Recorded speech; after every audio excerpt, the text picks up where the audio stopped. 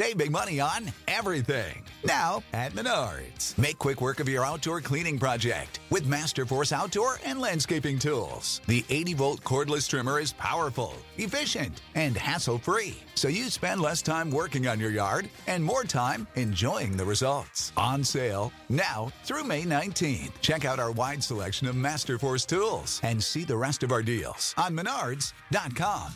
Save big money at Menards.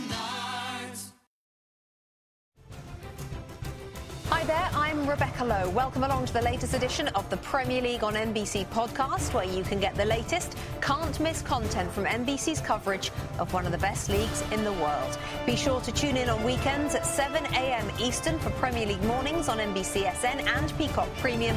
But for now, we hope you enjoy the latest edition of the Premier League on NBC podcast.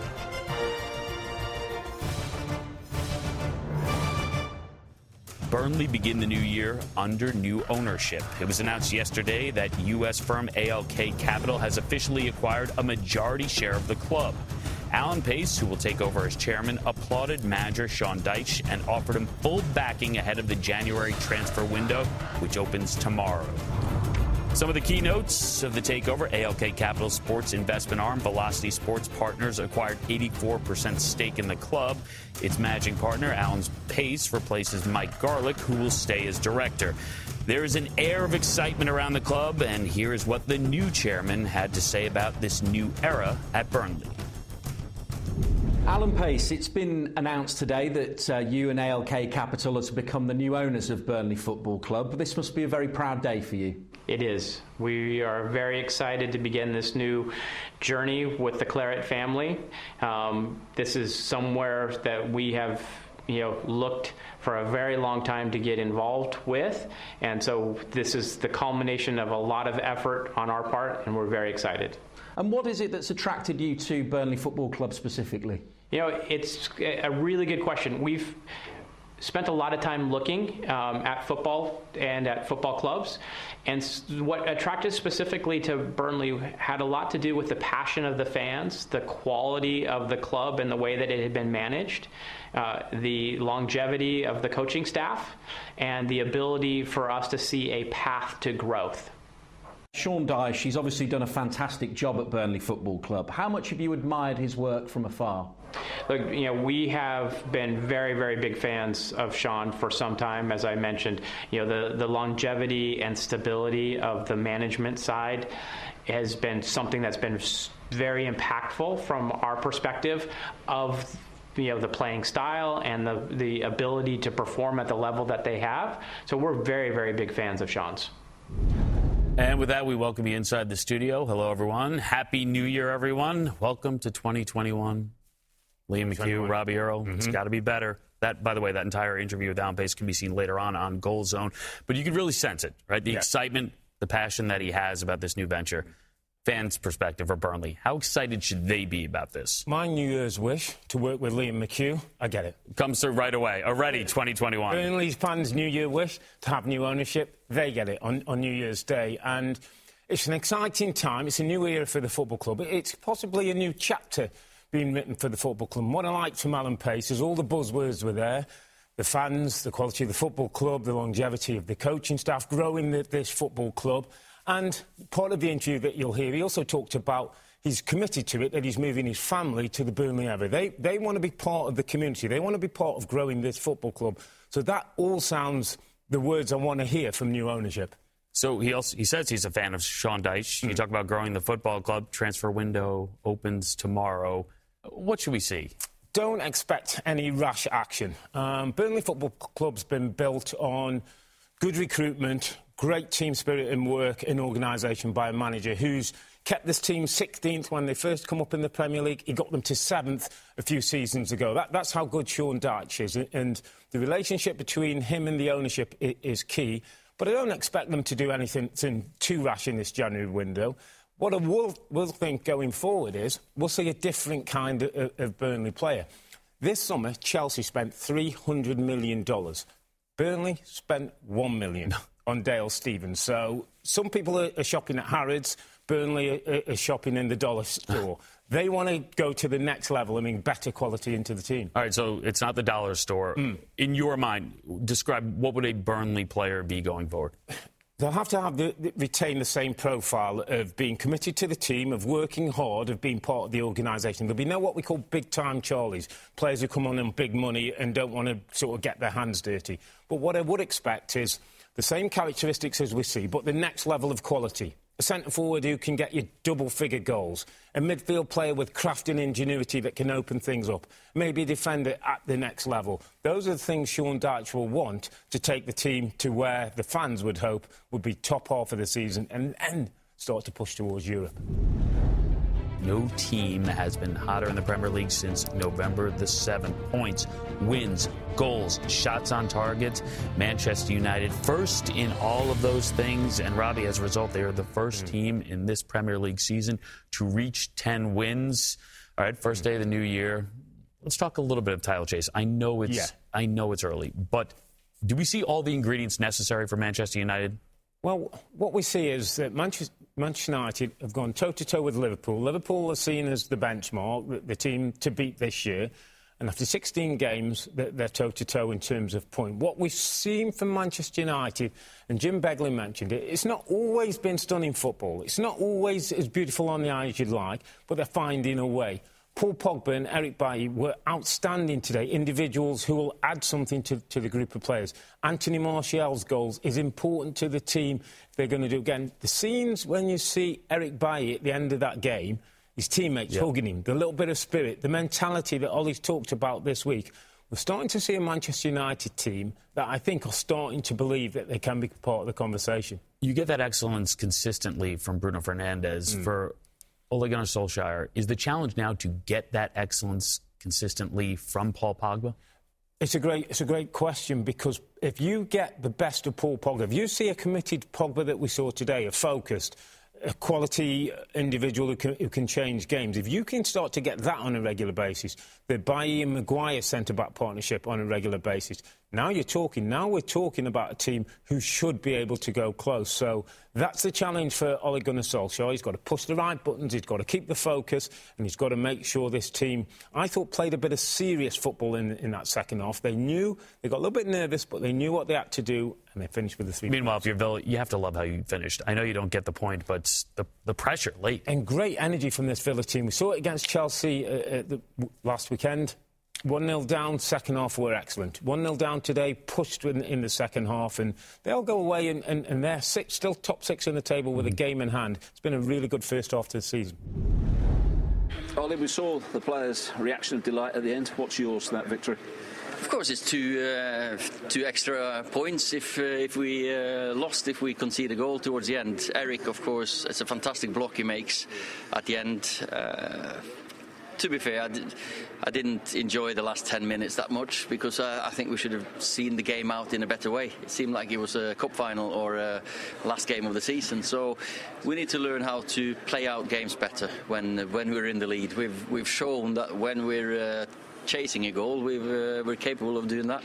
I can see you sort of analysing it as you're talking about it, but in many ways, was this not simply a very good victory over a very good team? Oh, yeah. Don't get me wrong, I'm delighted with 3 points and very happy with the performance, but there's always things that we need to improve on, and it's early on in the season, and we shouldn't be too carried away with 3 points, and it's not a cup final yet, but those 2 points extra, they are important.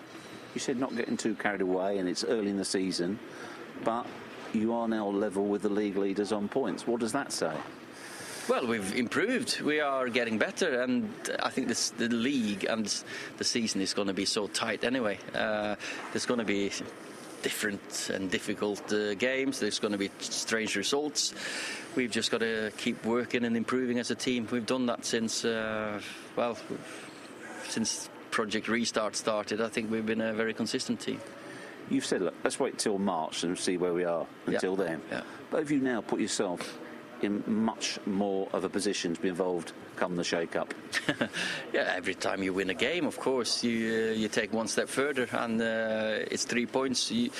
Or in total, you just got to accumulate the points. The first game is just as important as the last game of the season, so they all count the same. Tough game against Burnley, of course, to come, but how's that fixture against Liverpool shaping up now? Bearing in mind how much you've improved. I've not started thinking about that. We've got a big game on Wednesday against City here at Old Trafford, so there's so many games you can't think 4 days ahead, really, because it's just something around the corner. Okay, so he admitted he didn't really enjoy the final minutes of that match, but I think you got to give credit to Aston Villa for that because they came on strong. The team got a bit nervous as well, I think, about what... Yeah, trying to hang on to those points. But, well, he's not going to get carried away and talk about the title race. Yeah. Willing to admit how much this team has improved. Give me one facet of their game that has changed for you. Well, we can get excited about their team. And I think the balance of the team is better. Me and Robbie Mustoe on a podcast have been talking recently about how does Ollie get his best players in a system, in a team that can play. And Paul Pogba, as we saw today, is one of his best players. But up until this point, Paul Pogba hasn't really had a regular starting place because it hasn't quite fit. He's found a way of fitting Pogba and Bruno Fernandes in a team where both can still play with their own individual quality but be part of a team framework and the team have the right balance. A lot of credit has to go down to the manager on that. What I would say, and I want to go forward now, mate, is that he's saying, that let's hold things, the talk at the moment. People like us ain't going to hold things. No. They're joint top with Liverpool, and they're now part of the title race. Now, how do Manchester United handle this is part of the question. Liverpool, Manchester City in recent years. Leicester City, when they were top of the table, all the questions were asked. They handle the pressure. There's going to be a bit of pressure on Manchester United. Well, you have to have leadership with your manager, but you also have to have players lead the way here. Who do you look at? Really interesting point that he said in a press article this week. Juan Mata and Nemanja Matic are two key guys in that dressing room who are great professionals who are driving the team from within, who know how to win, who've been part of successful dressing rooms. And that's important as well, that you've got good pillars around you, that, the Jordan Hendersons and the James Milners at Liverpool, the Kevin De Bruyne's, Vincent Kompany's at Man City. There's good people in that dressing room, and now it's about, we've got standards, we want to maintain the standards, and they want to see how far they can go. Tomorrow's Burnley-Fulham match is postponed following additional positive tests within the Fulham club. It's the third Premier League match to be postponed this week due to the virus, which included Fulham's match at Tottenham on Wednesday. Here's some of what the Premier League said regarding tomorrow's now postponed Burnley-Fulham match. After the postponement of their match against Tottenham on Wednesday, Fulham's players and staff were immediately retested and reported a further increase in positive COVID-19 cases. Following Fulham's request to rearrange the Burnley fixture, the Premier League's board has taken into consideration further independent medical advice and decided to postpone the match due to the exceptional circumstances of the ongoing outbreak at the club. All right, so going to this one, we're wondering who would dictate play. Would it become a Leeds-type game? And after a stretch there in December where Tottenham was trying to find their form, this feels like the blueprint, doesn't it? Yeah, they were almost the perfect opposition, though, for Tottenham. Leeds provided, what I'd say, the entertainment in the game. Spurs provided the goals and the points, and that's what Jose's about. You look at Leeds, and there's so much to admire about the way they play. There's so much to admire about the aggression, the flowing football, the attacking elements to their game. But I'm not one of those, and we've had this a little bit, where, Leeds should never change. Leeds have to remember that for all the good things that they do, and 70-80% of the game is great, you're dealing with world-class players in Heung-min Son and Harry Kane. You have to have a tactic to deal with those. And somewhere along the line, Bielsa's going to have to tweak things a little bit if Leeds are going to get the best out of themselves.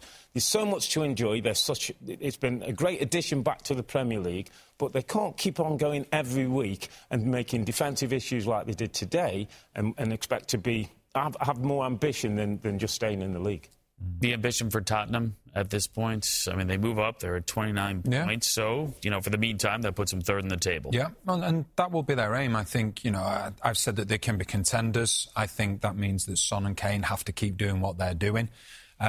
which is obviously is difficult when you're just relying on two players. But I think what Leeds found today, and they'll find this when they play against the top opposition, is that the top opposition will use their intelligence. They've got unselfish runners that will run away from where the ball is, which will create space for other teammates. And that's the problem with Leeds. But with Bielsa, he will not change. There's no doubt about it. And he'll probably look at it and go, right, I will adjust as time goes on, but I'm going to get enough points this season. There's a point, Dan, where if you come in the Premier League, if you're Norwich, if you're other teams, you know, there's so many great parts about Leeds. Yeah. Why shouldn't he not change a little bit? I just don't see him changing, Robbie. I saw it. I know it's the Championship and it's different, but we've seen it in all the countries that he managed, the national teams he's managed. He won't change. Do great coaches not adjust? Yeah. Doesn't Pep? Doesn't somewhere... I kind of get a bit tired of this, the Leeds shouldn't change, Bielsa's Bielsa. Well, come on, Leeds could be a top 6 candidate if they change, because they've got enough other elements in the team. I'm not saying he shouldn't change, but I'm saying I don't think he will change. I think it's as simple as that. I think what he'll try and do is try and get a better class of player as time goes on that can adjust and can keep playing the system, but I just don't see him changing. Jose, that looked like a very satisfying afternoon for you. Did the game plan work pretty much perfectly? Well, the 3 points, of course, are very important. I think by the strategic point of view, we understood well how they could hurt us and how we could hurt them. And in that aspect, of course, I'm happy. I still think that we can and we have to do better. Obviously, it's a good team performance with the qualifications you've just said, but what a sensational front duo you have, Kane and Sonny. They just work together so well.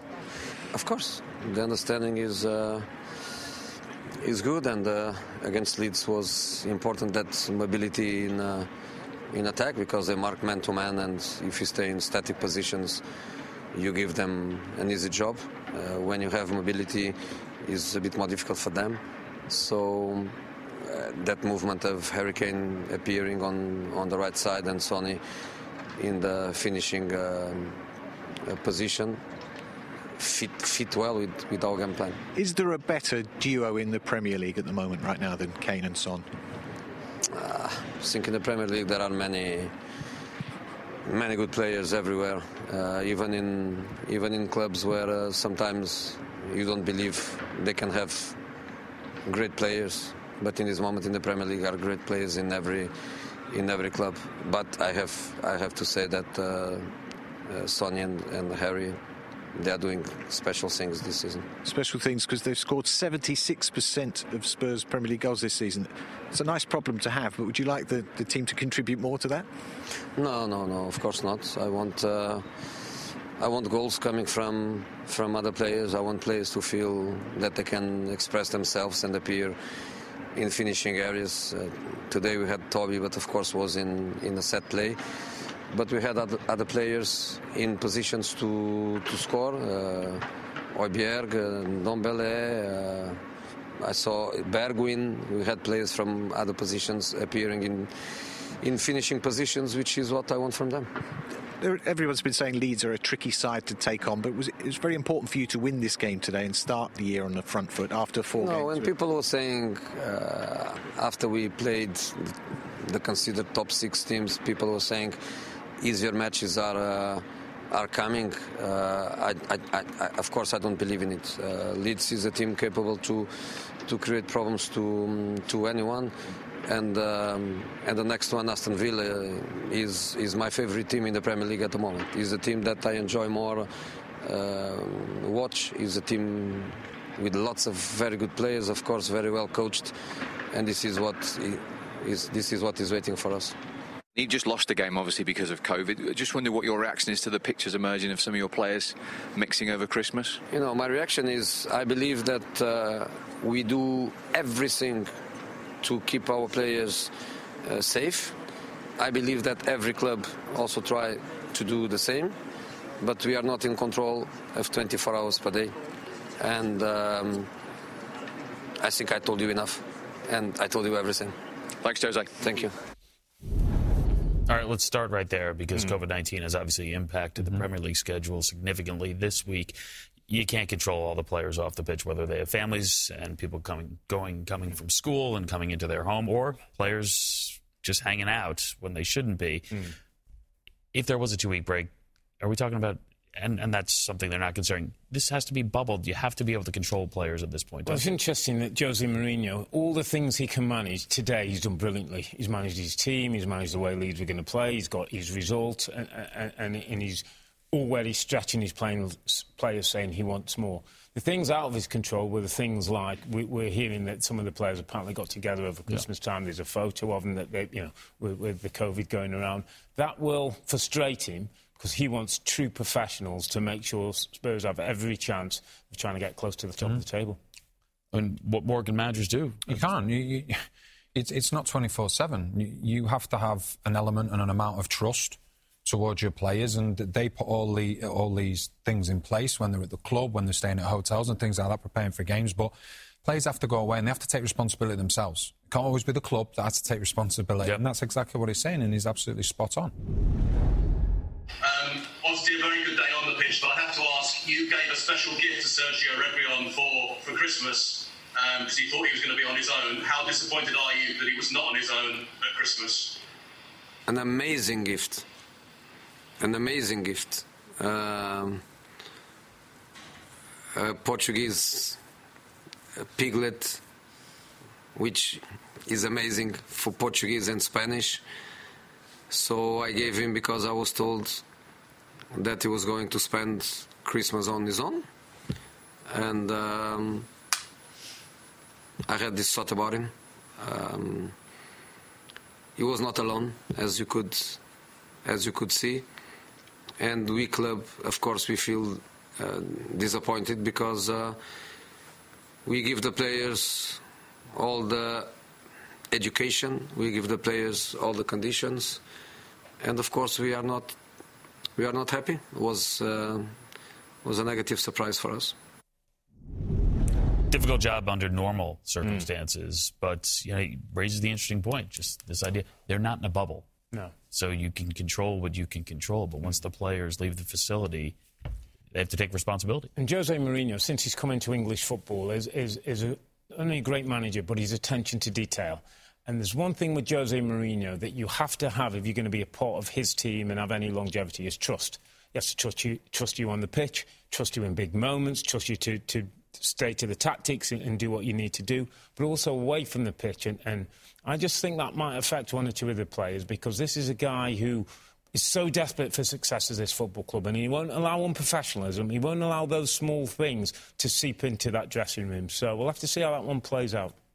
On the field, did we see a blueprint here for how Tottenham achieves success, considering that you face a Leeds team that wants to trade with you? Yeah, but I think the problem isn't when Spurs come up against your Leeds United. Leeds United wants to dominate the ball. They want to dominate possession. The problem is when Tottenham are forced to dominate the ball. We've seen it in recent games, and it's just trying to get that balance right. If they're playing Leeds every week, Leeds are brilliant to watch, but they'll just go for you, and that works in Tottenham's favour. So they just have to try and get the plan in place more often than not, especially when they're playing the so-called lesser teams, where they are going to dominate the ball. But in Son and Kane, you've got two players that can create something from nothing, and what makes them both so good is their unselfishness towards each other as well. Son was asked about the idea of adding extra scores, or at least getting some secondary support. What do you think? Of course, you want goals from all areas of your pitch. You want your centre-backs coming up with a few from set pieces, the wide players going in as well. But I'm never one of those who worries about relying on goal scorers. Leicester do it with Vardy, Everton do it with Calvert-Lewin. They've got Son and Harry Kane. As long as they keep delivering the goods, we'll do all the rest of the work. You two, just keep finishing things off. Oliver, it's another loss here today. Just tell me firstly, how disappointed are you with the way that the team started the match? Yeah, we didn't start great. Obviously, conceded a poor goal from our point of view. One ball down the side and then a couple of deflections. And, at this moment in time, every deflection or bounce of the ball seems to be going against us. It's more the second goal that kills us, really. 20 seconds till half-time and we give the second goal away, and we're probably thinking if we're going at 1-0, we had the majority of play without really creating too much, but well in the game, and then we kill ourselves again as we've done plenty of times this season. Do the team have the belief that you can stay up, and where do you go from here? Just got to keep believing, keep working hard, keep plugging away. There's still plenty of football to be played, plenty of points to be played for, but let's be honest, we need a win sooner rather than later, and we need to keep together, stick together as we do, and just keep going. As you digest that, and I realise the game's only just finished, do you still think there's time we can stay up? Well, it all depends on the results above us and the results that we get. But the longer it goes on, the more difficult it becomes. A win would be very helpful, obviously, and we can see where we go from there. But from every game, it obviously chips away your confidence and your belief. And the position that we're in, we're not enjoying it, and it's not good to be in and not good to see. But you have to believe that next game is the one. We believe that we could get something here today, but we're not going to get anything, Pat, if we. The bit in the middle, I always think we're all right in. I think we've been all right in all season. The bit in the middle doesn't decide games. The start has put us in a bad position. The 30 seconds afterwards and the opportunities that we have to create and try to score, we don't take. So, as always, the bit in the middle is really irrelevant when it comes to trying to get results and win football matches, and we've got to get that right if we stand any chance of sticking a run together. Kind of a hopeless feeling around a team that finished ninth in the table last year. But, Dan, I want to start with you, because that graphic that we showed about Sheffield United and the history that they're making, your Derby team from 2000-2001 on there, and you guys actually managed to stay up. You didn't get a win that season until November. Yeah. The days and weeks leading up to that. What's it like going to work? It's tough, because as winning becomes a habit, so does losing, and you forget how to win. And the problem is, when you look at a team like Sheffield United, they don't score many goals. So more often than not, when they concede the first goal, they think that's it, game over. And it's really discouraging. And what we had at Derby, we had Jim Smith as a manager. He tried to keep everybody going. He changed the system eventually. And the biggest thing was we brought in some new faces, some fresh faces that hadn't been drawn into this negativity. And they were the main reasons, lifted the spirit. And we ended up getting safe, I think, with 2 games to go. But it's really tough down at the bottom, really tough. Is that what Sheffield United has to look at? Transfer windows open, new faces? It's going to be difficult. You can almost go back to Project Restart last season, when Sheffield United's form dipped towards the end of the season and it's never picked up. And you look at some of the solid citizens who they had last season and it's just not happening for them. But you can look at many number of elements and parts of the team that are not working right. Lack of goals is a massive problem. And today there was a nice contract. Eberechi Eze came on for Queen's Park Rangers. $26 million, wonderful goal, and has got a bright future. Ryan Brewster was bought for $30 million, just over $30 million from Liverpool. Doesn't look like there's a goal in. Confidence is low. So they have spent some money on forwards, but they can't find one to score goals. And if you can't score goals, you can't win games. All right, we've given you two gentlemen about, 2 minutes to digest what you just saw. Final thoughts on this match? Well, Liam, Owen Otasowie has an awful lot going for him. He's a very, very good footballer. He's modelled on the catwalk for Burberry, among other people. But he was sat in the back of that goal, just contemplating what might have been. Yeah. Should he have scored at the very end? The last touch. He should. And he'll, as Robbie was saying, he'll live that moment all through the night. Middle of the night, he'll wake up in a cold sweat. The thing is, he was there on a plate. I think it had been a harder chance than he perhaps would have took it. The fact that it was in the air, it was right in front of the goal, he just put his head at it. Sometimes you just got to let the ball hit your head, as opposed to putting that little bit extra on it. He got a little bit underneath it and over the bar, and it was there. The game was there right then. And you have to say, probably 3-3 was the right result, or a draw was the right result, because, game of 2 halves, as we say. Yeah. Wolves was superb in the first half, and Brighton came back in the second half brilliant. So how did they come back? Because they looked out of it at half-time. Yeah, he changed the system and went 4 at the back, just gave them a little bit of different impetus, the way they got into midfield. They started knocking balls into the front man a bit more, and they got a bit of luck here and there. But I think Graham Potter changing it then he had a half-time team talk to bed it all in with them, and they came out second half. And that penalty after 10 seconds of what he was second half was exactly what they needed. But great game of football. No wins in 4, Liam, for Wolves. Maybe Diego Costa arrives. That will be something in the transfer window. We'll have to wait and see, but they certainly need to sign a striker in the transfer window. We'll talk to you again tomorrow from Stamford Bridge. Big one. All right, look forward to it. Wolves usually the second half team, but it was Brighton that came back in the second half. So much to unpack with this game. Let's start with Brighton. What do they take away from this match? I think the fact that they were able to come back into the game. You know, they had a really good start and then let the lead go, you know, and ended up being 3-1 down. But then I think you've got to give credit to Graham Potter as well because of what he did at half-time. David Propper, I thought he made a big difference because what you had before was Ben White and Basuma just sitting really, whereas Propper, we know that he can be more advanced, start to ask more questions of the Wolves midfield, and that in turn created more space higher up the pitch. So a game of two halves without question. I know that it's a cliche, but I think Graham Potter will be very happy with the way that they reacted. On the other side, for Nuno, in control of this game at half and then to have it slip away. Of course, you'd be disappointed you get 3-1 up and you're in control of the game. I was just writing how funny a thing is momentum and how hard it is to kind of describe it. When you've got it, things are going well, you're confident, you're in control of the game. A Wolves team, technically gifted, who are keeping the ball, and you're thinking, well, this is done. And then the momentum shifts, as Danny said, that penalty just after half-time changes the momentum for Brighton. They go on the ascendancy, and all of a sudden Wolves look like they're losing a little bit of confidence. And then the Otasowie header right at the end of the chance. But what I would say is I thought that game represented two good coaches, two well-coached teams who probably, as Lee Dixon said, deserve a point. And you can kind of see in Brighton why, yes, they're a decent team, but they've still got to get a few more points because they played good football but have only ended up with a draw. Kieran, congratulations, a convincing win to start the year off, but I suppose more importantly it was about continuing from where you left off. Yeah, 100%. Wanted to build up wins, build up points, climb up the table. In the last few games we've done that. 3 wins in a row for the first time this season. What do you think has been the turning point? It's just consistent hard work. We've not changed anything for the last 3 games. We've been working hard every day, like we were in the dry spell as well, but it's eventually coming together now. Fortunately, you don't have to play in many games with conditions like this. You adapted to it fairly quickly, though. Yes, it is what it is. Playing in Scotland my full career as well, it's kind of used to that and a bit of cold weather, so it hurts nobody. It was a superb goal to break the deadlock for yourself. Just talk us through it. When did you decide to go it alone? The boys are calling it a cross, so I'll need to watch it back. Obviously I'm delighted for the goal. I don't score many, but I'll need to go in and see it again.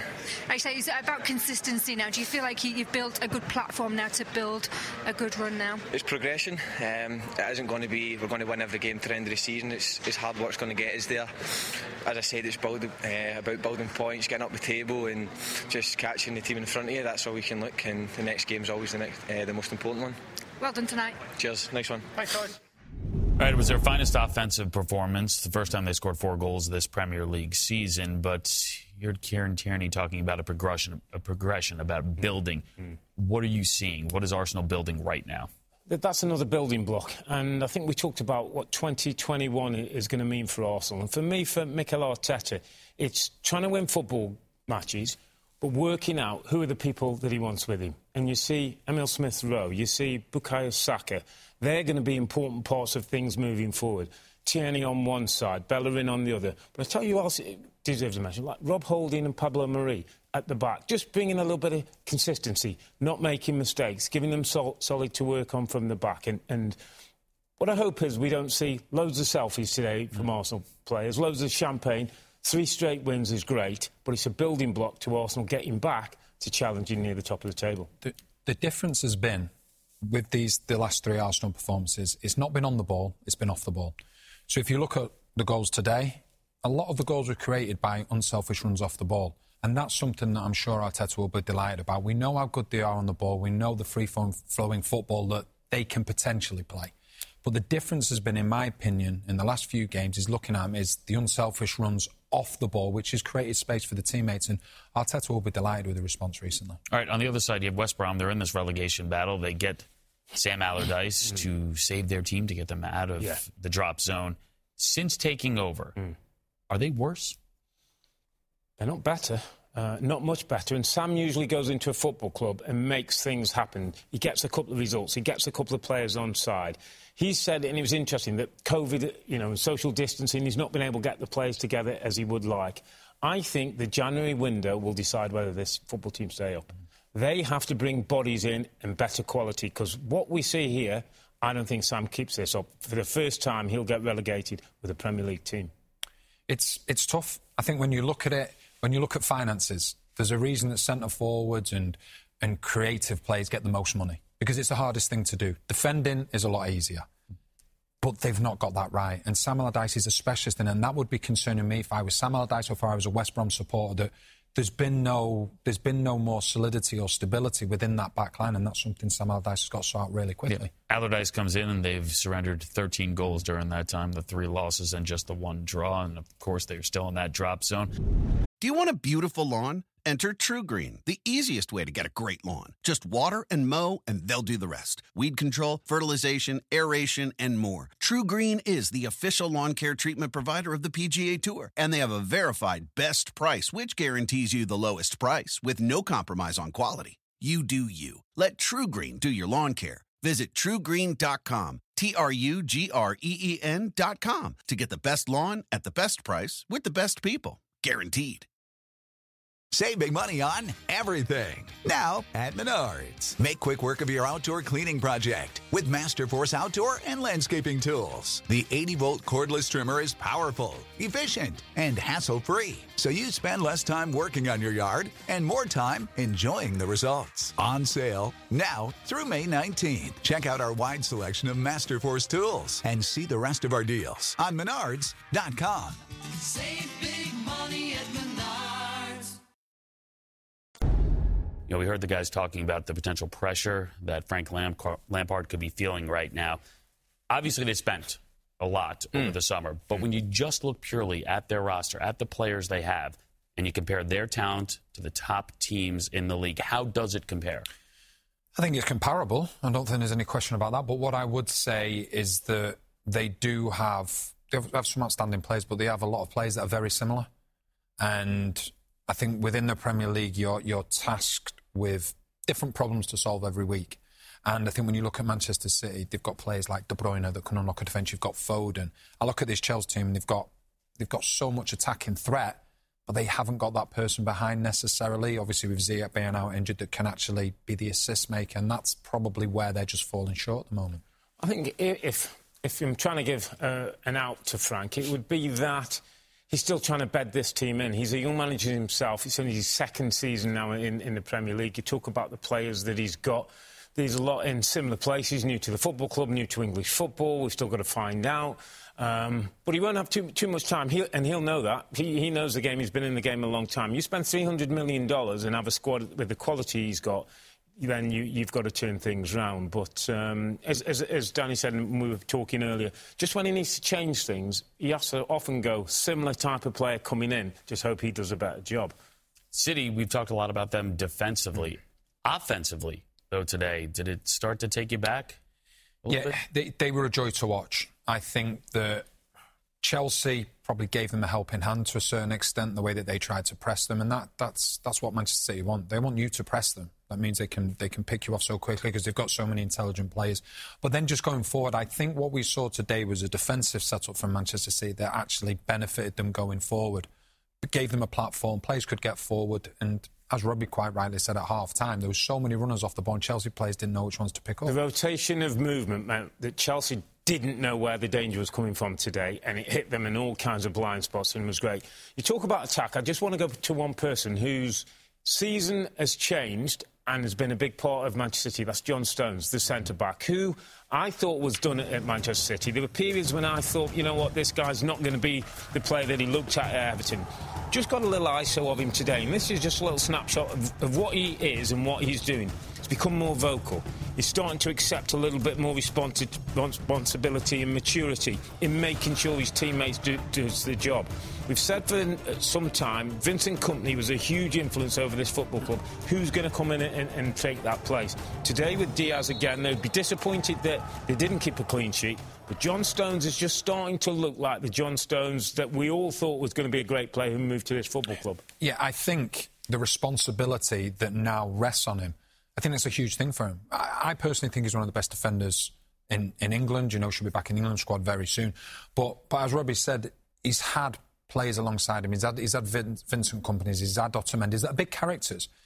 those players aren't there anymore, and I think it's a case of, right, we need someone else to step up, and I think he's benefited from that, and he's stepped up unbelievably Just got well. a feeling today there were spells where that was old Manchester City. That wasn't pragmatic, that wasn't holding. No. And there was a great shot of Pep walking off the pitch with Cancelo, and Pep's excited in his coaching, and I just get the feel that something's starting to come back at Man City a little bit. There was a buzz, there was a creativity to their attack. Phil Foden was back in the mix, and what an impact he had.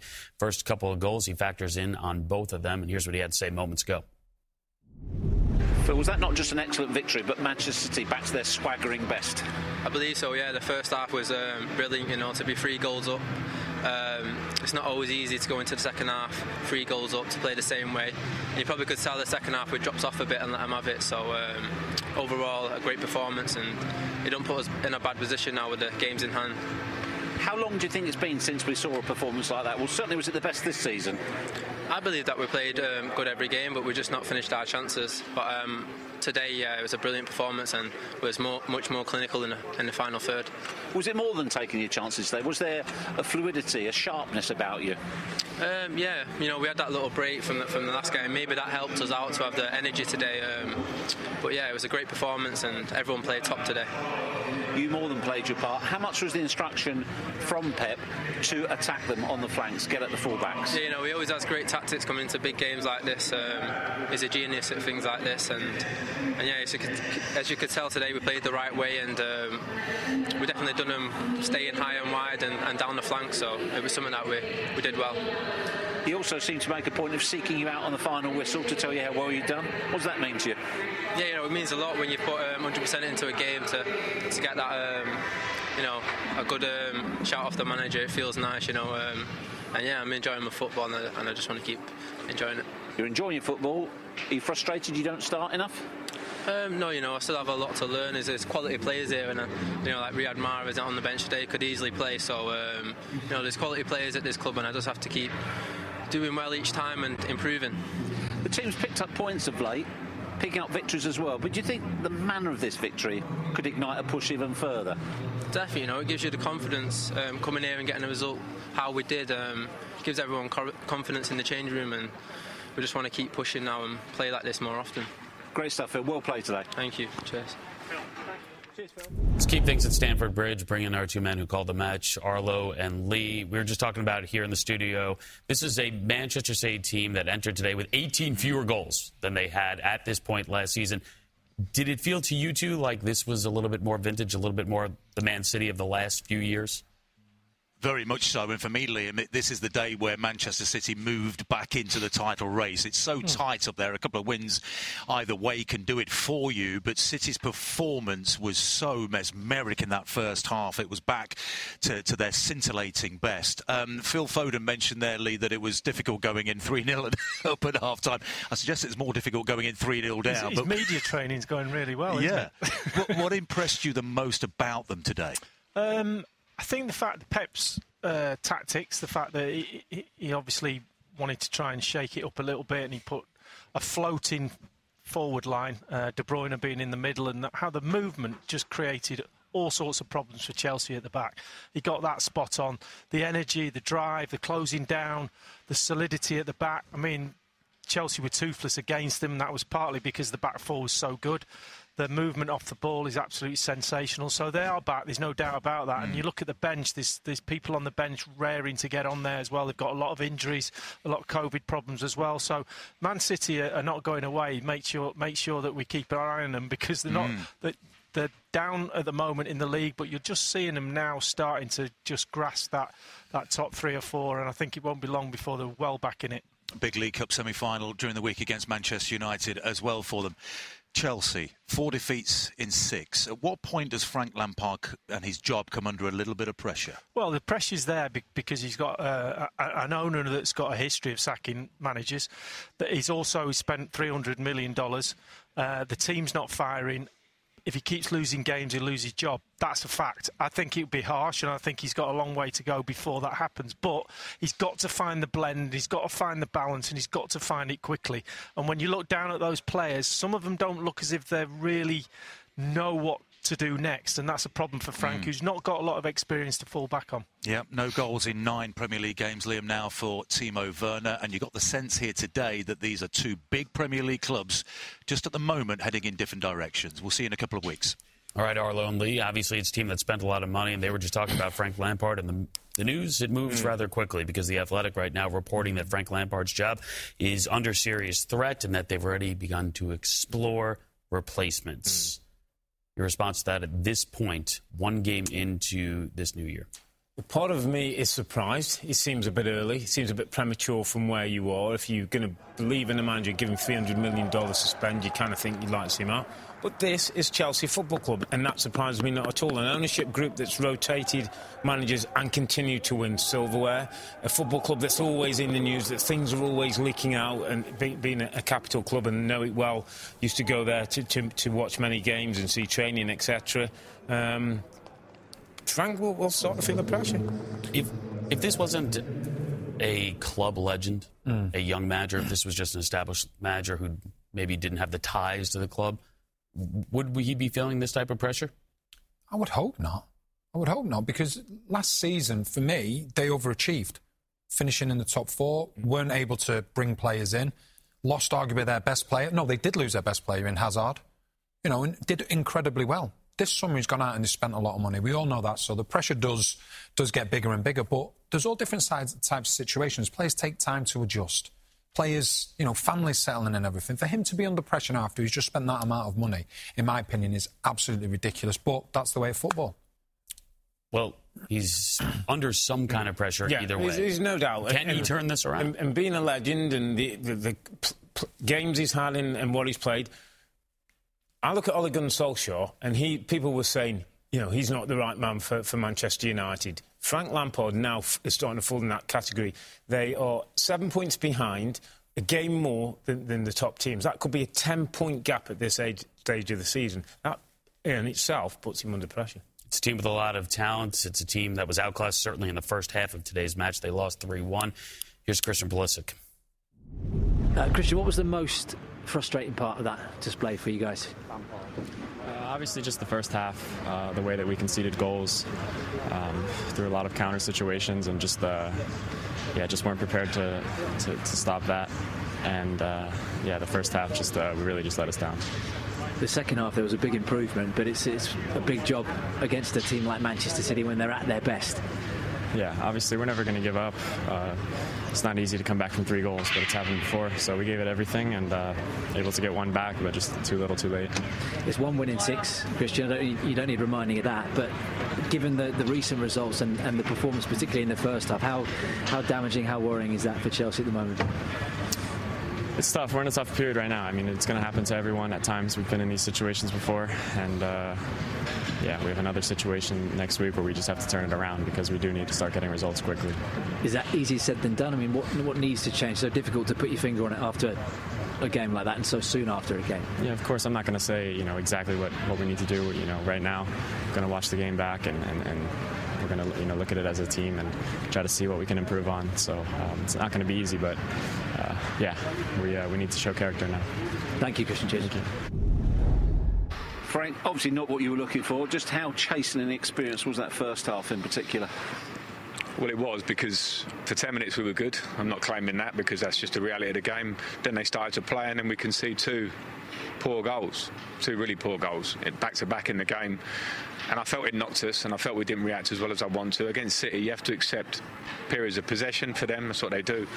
And the chance they might score a goal. So we didn't react well to that. We knew they would play without a real striker, so we had to make sure that space wasn't there. We allowed the space for De Bruyne to get into the game and Silva and Gundogan when he gets the opportunity to shoot for the first one.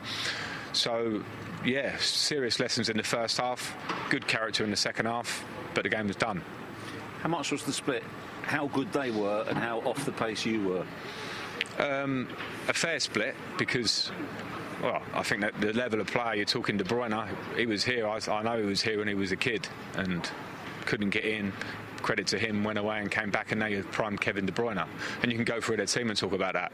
And the reality is for us, and it's why when I spoke earlier in the season, everyone was a month ago saying we can win the league, or outside we can win the league. I was pretty sure on the fact that where we're at in terms of a rebuild, in terms of the ban, in terms of new players in the team, in terms of the youth, that there are periods of pain we're going to go through as a club and as individuals. That was painful first half for the players. I know that. They've got to get better at receiving the ball in tight areas. They've got to understand when a press comes, you're going to have to accept it or miss the press out. When a team gives you a problem on the pitch that we talk about before the game, has to be dealt with in game. And in the first half we didn't. In the second half we were better, but it was done. You were angry after the Arsenal defeat. Is it not the same emotion today? No, it's not. There was the first half against Arsenal was lethargic, and I didn't understand it. Today, I understand that the players had a real problem in the first half on pitch because City was showing real personality and quality on the ball. And we showed it for 10 minutes, control. And when the game turns, that's when you get tested and you have to react in the game. I'm not leaning on the youth or because I think some of the younger players really came to the fore. I thought Mason Mount showed second half, Billy Gilmour showed when he came on. Callum comes on and gets his goals. So this is not about the youth of our squad being the issue.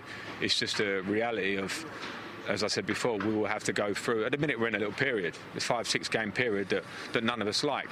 I think if you probably go back to the first year of City in this regime or Liverpool, there are periods of pain. You have to fight through that, and that comes with reviewing this game, looking at how we can be better as we go on. Are days like today, though, demoralising? Well, if you've been in football this long, I said to the players at half-time, I sat there and had those days. I sat there and had those days and lifted a trophy at the end of the year.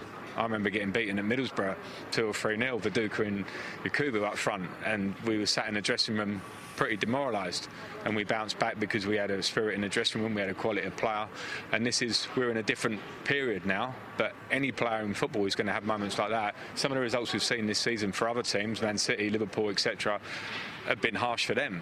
Now, because we're in a bit of a period, it becomes even harsher for us. I won't hide away from that, but the players, myself, have to take it on the chin and react. This is football. Do you think you've got the character, the personnel here to get out of this patch? Oh, without a doubt, we have that. Without a doubt, because we went 16 games unbeaten, and you don't become. A month ago, everyone's asking me about where we can go to, where am I going to go, when's a new contract. Now people will be saying the opposite. I can't control that, or we can't control that. What we can control is what we do tonight and tomorrow and the next day, and what we do against Morecambe and what we do against Fulham. And then I have belief in the group. So I hope this doesn't sound like I'm criticising players. I'll be the first to look at myself today, but when I look at the squad, I know that there is uplift in this team, but I know where we're at because I see it, and I know the work it takes to be at the level that Manchester City churned out today, because that's been a lot of years in the making. A lot of players, as I say, playing in the prime of their careers, showing confidence and character. It's normal that as a squad we take little knocks along the way. Now's a test. Thanks, Frank. Thanks, Jeff. Thank you.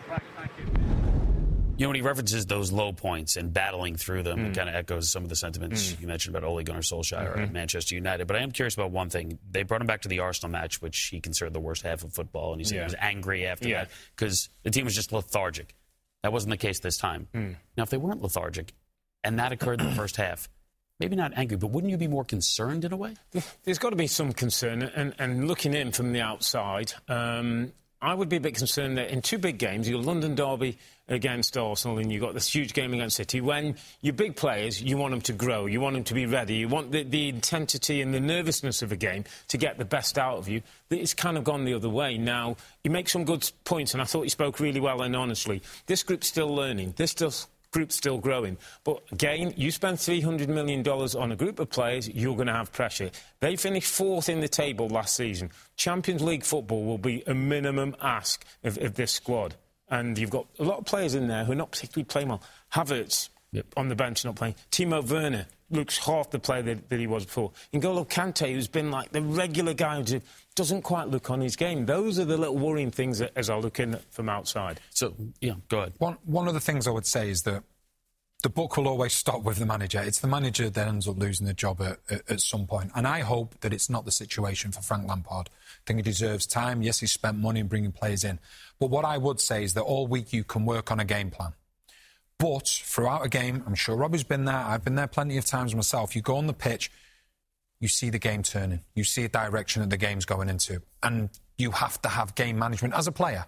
Because sometimes a manager can't do it all, and I just think at times when things started to go against Chelsea, the players just carried on regardless at certain times instead of saying... You need strong characters as well. Yeah. You need a couple of people in your dressing room who go, hold on, we're having a real time here. Sit in. Not hanging. Block off and do things. And he talked about it as his Chelsea team. They had bad moments, he said, in Middlesbrough, and they came through it. His team now got to find a way to come through it as well. Yeah, again, that report that just came out from The Athletic that Frank Lampard's job is apparently under serious threat, that they've begun to explore other options. That may be the headline right now, which is interesting because the headline going into today was all about Manchester City and dealing with COVID-19 concerns. 6 players were unavailable because of COVID-19 protocols, so limited the options of Pep Guardiola. Still, they go out, they get the win. Here's what he had to say. Pep, congratulations. That was an absolutely fantastic display. 3-1 was the least you deserved, actually. Yeah, we played really well. Unfortunately, the last goal, but of course the result is fantastic here in Stamford Bridge, winning, but especially the way we played. That today we back like we were 2 seasons ago, 3 seasons ago. So, and the commitment for all the players. So yeah, we played really good, really well. So satisfied to an important win against Chelsea away. All 3 goals were very enjoyable, but I thought Phil Foden's finish was absolutely special.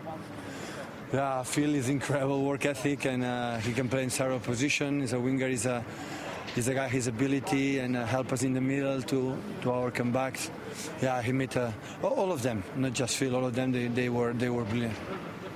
It's obvious this season that it'll be a much lower points total to actually win the Premier League.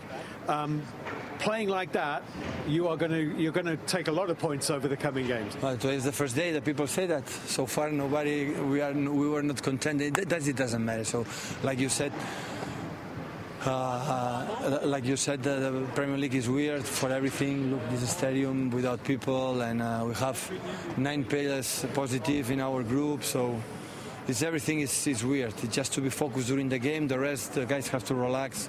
Don't think much. The backroom staff prepare the games, but they have to be calm and make the effort. And I think what I said, hopefully in the Premier League we can be the last 6, 7, 8 games being there to fight for the Premier League at the end. But I'm pretty sure our people will be so proud for the way we played today. Can I just clarify something you said there, Pep? You have 9 players testing positive now at this stage? 6 or 7, and backroom staff 2 or 3, yeah. Okay.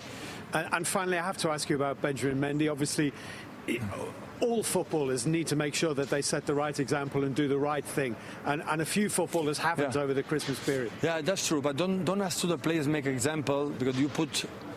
a lot of responsibility in the shoulders to the other one. If everyone for ourselves take our own responsibility without judge the others, it's easy to say what the other have to do, when sometimes most of the families there were 6, 7 players. So people there. Of course, you're going to do it. It was with the Nasi family, girlfriend. They come a cooker to cook for the New Year's Eve, and it was a couple of friends of his girlfriend. Of course, they had to do it.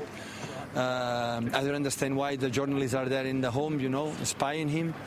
But Benjamin is an incredible, nice person. Sometimes has to understand in which world has to live. I said many times, forget about Instagram, forget about Twitter. Focus on what you have to do playing football, in your private life. Your life is your life. You don't have to show what you have to do. But he's an incredible person. He's one of the biggest hearts that we have in the locker room. Always want to help. And hopefully, this a little disturbing can help him to know how to settle again and to do what you have to do. Yeah, so they are blanked. Ralph Hasenhüttl clearly emotional after this one. The first win versus Liverpool in nearly 5 years, March of 2016. So Liverpool, you saw the Sadio Mane attempt there in the 75th minute. That was their first shot on target in the game for Liverpool. Longest they'd gone in a Premier League match without a shot on target in over 5 years. They created the chances. Are they all quality chances? What did you see from this one from Liverpool? I think if you go back to a Newcastle game where they drew 0-0, they have got themselves into some good positions, creating good chances, good opportunities. The difference is, and I'll go back to what I said at the start of the show, the lack of fans is making Liverpool struggle away from home. Because I know for a fact, I've been in situations before where I've played against the top teams, and maybe you get ahead. Fans don't let you sit back. Fans will not let you sit back. They think, well, if you've got 1 goal against top teams, you can go and get a second, you can go and get a third. Very different now, though, without supporters. Southampton can play the way that they want to play, and I think there's an understanding from Southampton supporters now that they want to build from the back, they want to be patient, they want to soak up pressure and then play on the counter-attack. And I think when we look at Liverpool, when we look at the chances that they've created today, and it might just be the final touch, where it's just a heavy touch. It might be the final ball into the box. The reason that is happening, it's not because the players have got worse overnight, it's because there's more pressure around them now, because teams are sitting so compact against this Liverpool team, and they're struggling because of it, and that's why some of the so-called lesser teams are getting more favourable results against the likes of Liverpool at home. Southampton now up to 6th in the table. You saw how much this meant to Ralph there. This has been a great start to the season for Southampton. Absolutely brilliant. I'm delighted for them as well, because you go back well over a year now when they got beat by Leicester 9-0. Everybody thought, that's the end. Hasenhüttl's finished. They've had to be patient, the fans, but they've seen what the project is. They're seeing that, at Leipzig, he played a 4-2-2-2. He didn't play that here at first because he didn't have the players. He played 3 at the back. Now he's got a centre-back partnership that he trusts, and the players understand where he's coming from, and it's working brilliantly. And Southampton is a prime example of patience and what it can give you. Jürgen, apart from the result, what was the most frustrating part of tonight for you? Oh, how long do we have time? To the start, obviously. Not only the goal, but the start in general. So it's the good thing. First of all, congratulations to Southampton, they deserved it. The good thing about Southampton, you know exactly what you get. So it's not you actually cannot be surprised, but we looked surprised still, and that was, of course, in the beginning just how we played football, how we brought ourselves in struggles where we lost the balls.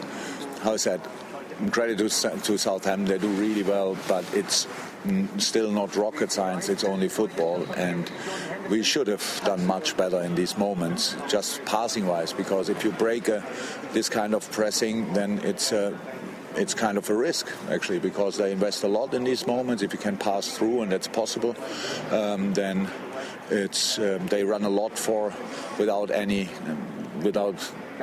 getting anything, and so we played in their hands with the start, then 1-0, and then they put a lot of work in, we as well, but then our decision making was then just not good, and that is how it is when you don't have the momentum.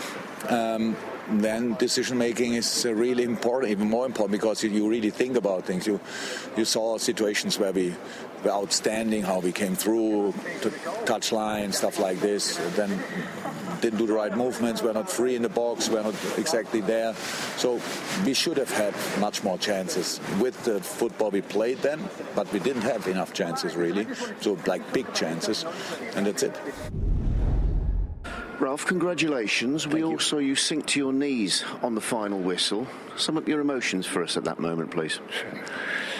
Yeah, I mean, I've never taken points against Jürgen so far, so I think I start believing that we can do it in the 92nd minute, not earlier, because you never know, they are so strong in front, and you always believe that something happen, but the way we defended today was amazing. I think the effort the guys put in, everybody was the key of winning. The mentality was maybe even better than this from this mentality monster team. So it was absolutely the perfect day for us, a perfect evening for all the Southampton fans out there, and for us also an important step forward, I think.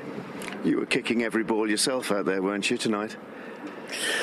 Yeah, I mean, we had so many injuries now since yesterday, and we bring in I think the whole academy today, and still compete against such a team. I'm very happy for the guys in front. They did a good job today also, and again a clean sheet. I think the system works. We had to have a perfect game plan today, and luck.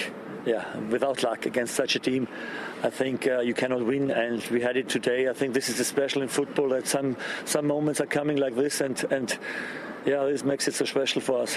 How pleased were you to see Danny get back among the goals, and with a goal of that quality? Yeah, it was amazing. I think we had looked on the high line they have in set pieces, in free kicks from the side. to come in behind is the only way to cause them some threats, and I think he had a good run and a perfect finish. This is the quality he has, and after this, I'm always working hard for the team, but it's important that he's fit and he's back because he makes the goals. You still see the emotion in your eyes to some extent. Definitely. It's so cold here inside. That's your excuse. It's not the emotion. On the subject of emotion, you lost Djenepo in the first half, and when he came off, he looked pretty upset. What did you say to him? Yeah, I mean, he had a bad injury history with his muscles, and still, maybe a pushback, but I said to him, head up, you will come back stronger, and immediately try to give him a lift. It was a good 2020, wasn't it, for Southampton? How good a start is this to 2021? A perfect one, definitely. Nobody expected to take points against them today. We have 29, I think. We're going on a good way, and now let's keep on going. I'm so proud of the team tonight. Is this your proudest moment at Southampton so far? Yeah, we had a few other good wins also, but today nobody expected it. You can never expect it to win against such a team, but the way we played, I think, is I'm very happy that they get the benefit for the hard work they do, and they get the benefit for all the effort they put in learning new things, in learning to get better, in playing better football, and you can see that you can develop every team and every player, and this is what we are trying here all the day, and when you have such results, that is more worth than the 3 points, because that gives the belief for what we're doing. Well done tonight. Thanks a lot. Thank you.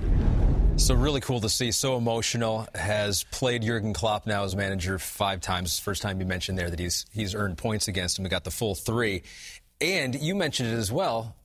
Who Southampton did not have in this game makes it even more impressive. It's the fact of, yes, the plays that they missed, but the areas it's the spine of the team. You look, McCarthy out, top goalkeeper. Vestergaard, arguably the best centre-back this season. Romeu, one of the best defensive midfielders in the league, been in outstanding form. And then Adams up front. That's part of the spine of your team. When you lose that, then you still get this result. That's the emotions from Hasenhüttl. He's so proud of his players, proud of everyone at the football club, and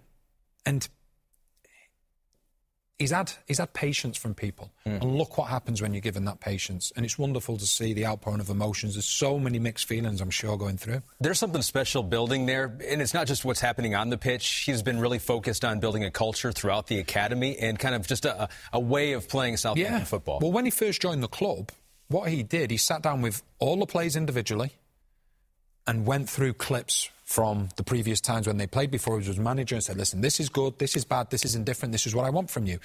And I remember at the time, I think it was Bertrand that was in hospital, I think he'd had an operation at the time. He sent him a DVD and got him to watch the DVD. So you can tell this is something that's been worked on, but he hasn't necessarily had the players or a back two that he's been able to rely on. So he played a back 3 for a long time.